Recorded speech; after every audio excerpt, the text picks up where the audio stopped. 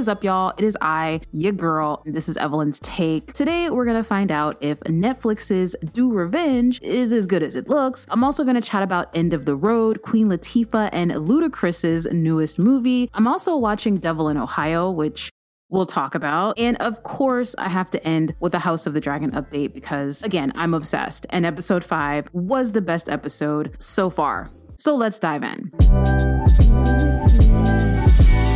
So Do Revenge is a Netflix teen flick. It stars Camila Mendes and Maya Hawke. Basically, these two very different girls decide to team up and exact out revenge against the people that have wronged them. Hence the title, Do Revenge. Now, if you watch my upcoming September releases video on YouTube, you'll know I was expecting a less funny version of Mean Girls. And I was kind of right, but also kind of wrong. Because even though this is Mean Girls adjacent, it's not nearly as quirky as I expected. And the writing, specifically the plot, was a lot better than I expected, and the movie itself had a little bit more depth. And even though I did see the plot twist coming a mile away, it was still a very well executed plot twist. Now, call me gay, but my only issue with Do Revenge is it felt like the two leads were supposed to end up together. Maybe it's just me. Both of them had separate love interests, but they felt very two-dimensional. They didn't really seem to fit. I don't know.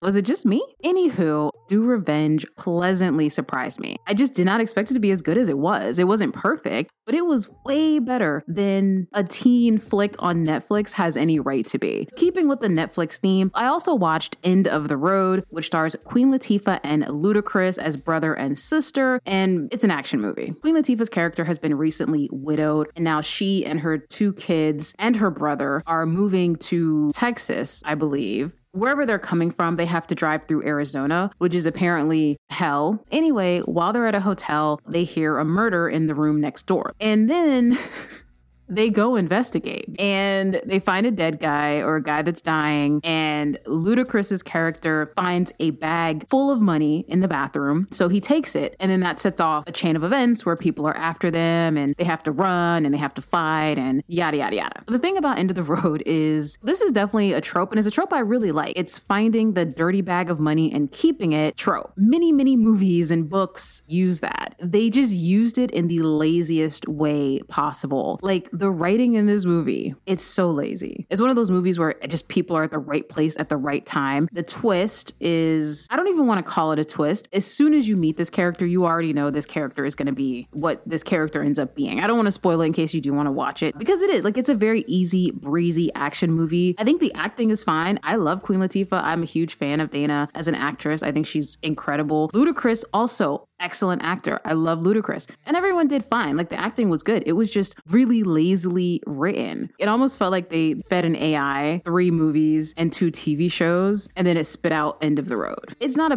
bad movie. It's a watchable movie. It's an easy breezy action movie. I think it's an hour and a half, if that. It's fine for what it is. I just wanted it to be more. Devil in Ohio, a Netflix limited series. It stars Emily Deschanel as a psychiatrist who takes in a very traumatized girl who escaped from a satanic cult. And this show started out extremely compelling. We see her escaping. We don't know what's going on. We see all of these like creepy inverted religious symbols everywhere. At the beginning of this show, it seemed like maybe she was possessed, but the longer you watch it, the less compelling it gets. Once you realize also that there's no supernatural element, which is fine. Like basically the show is about trauma, I think. Again, I'm not done. Maybe the devil shows up at the end of this series. As of now, I'm just not impressed. It's definitely watchable, even though it's kind of petering out near the end. I don't know. Everything could change in 2 episodes. So if my opinion changes, I'll definitely let you guys know in the next episode. But as of now, Devil in Ohio, it's interesting enough. Speaking of Satan, the trailer for Hellraiser just dropped, starring Jamie Clayton as Pinhead. And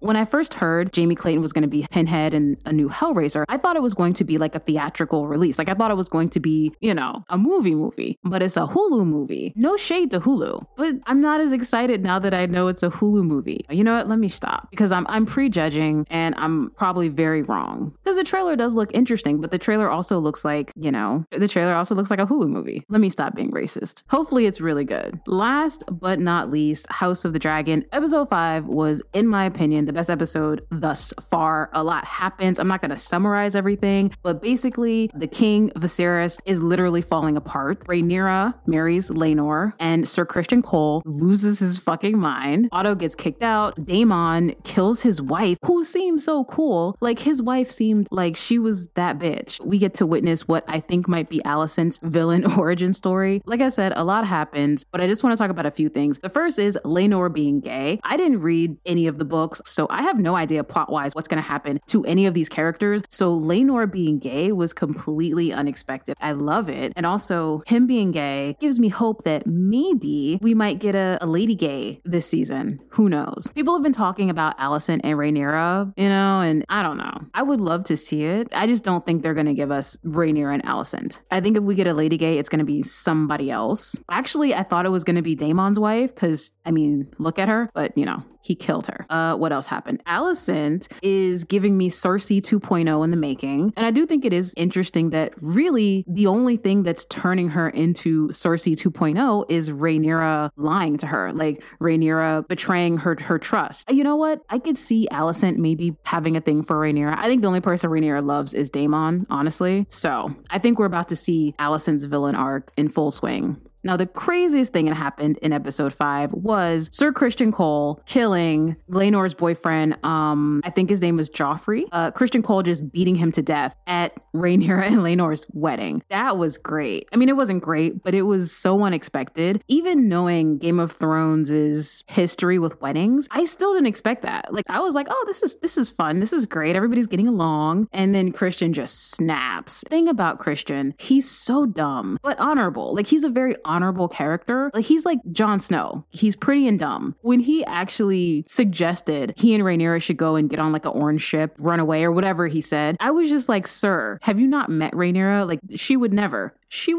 I'm interested to see what's going to happen with him. I guess. You know what? I'm not. I hope he dies soon. And quick Barbarian update. Mars Ranger told me that I should go see Barbarian. So I'm going to go see Barbarian. I'm going to try to watch it this weekend. If I do, we can chat about it next episode. Oh, also, just to let you know, this podcast is now available on Apple and Spotify. And on Spotify, it's also a visuals podcast. So if you like to see the images of the show, like on YouTube, you can also see that on Spotify. Apple, it is just audio only. Also, I did not figure out an outro. So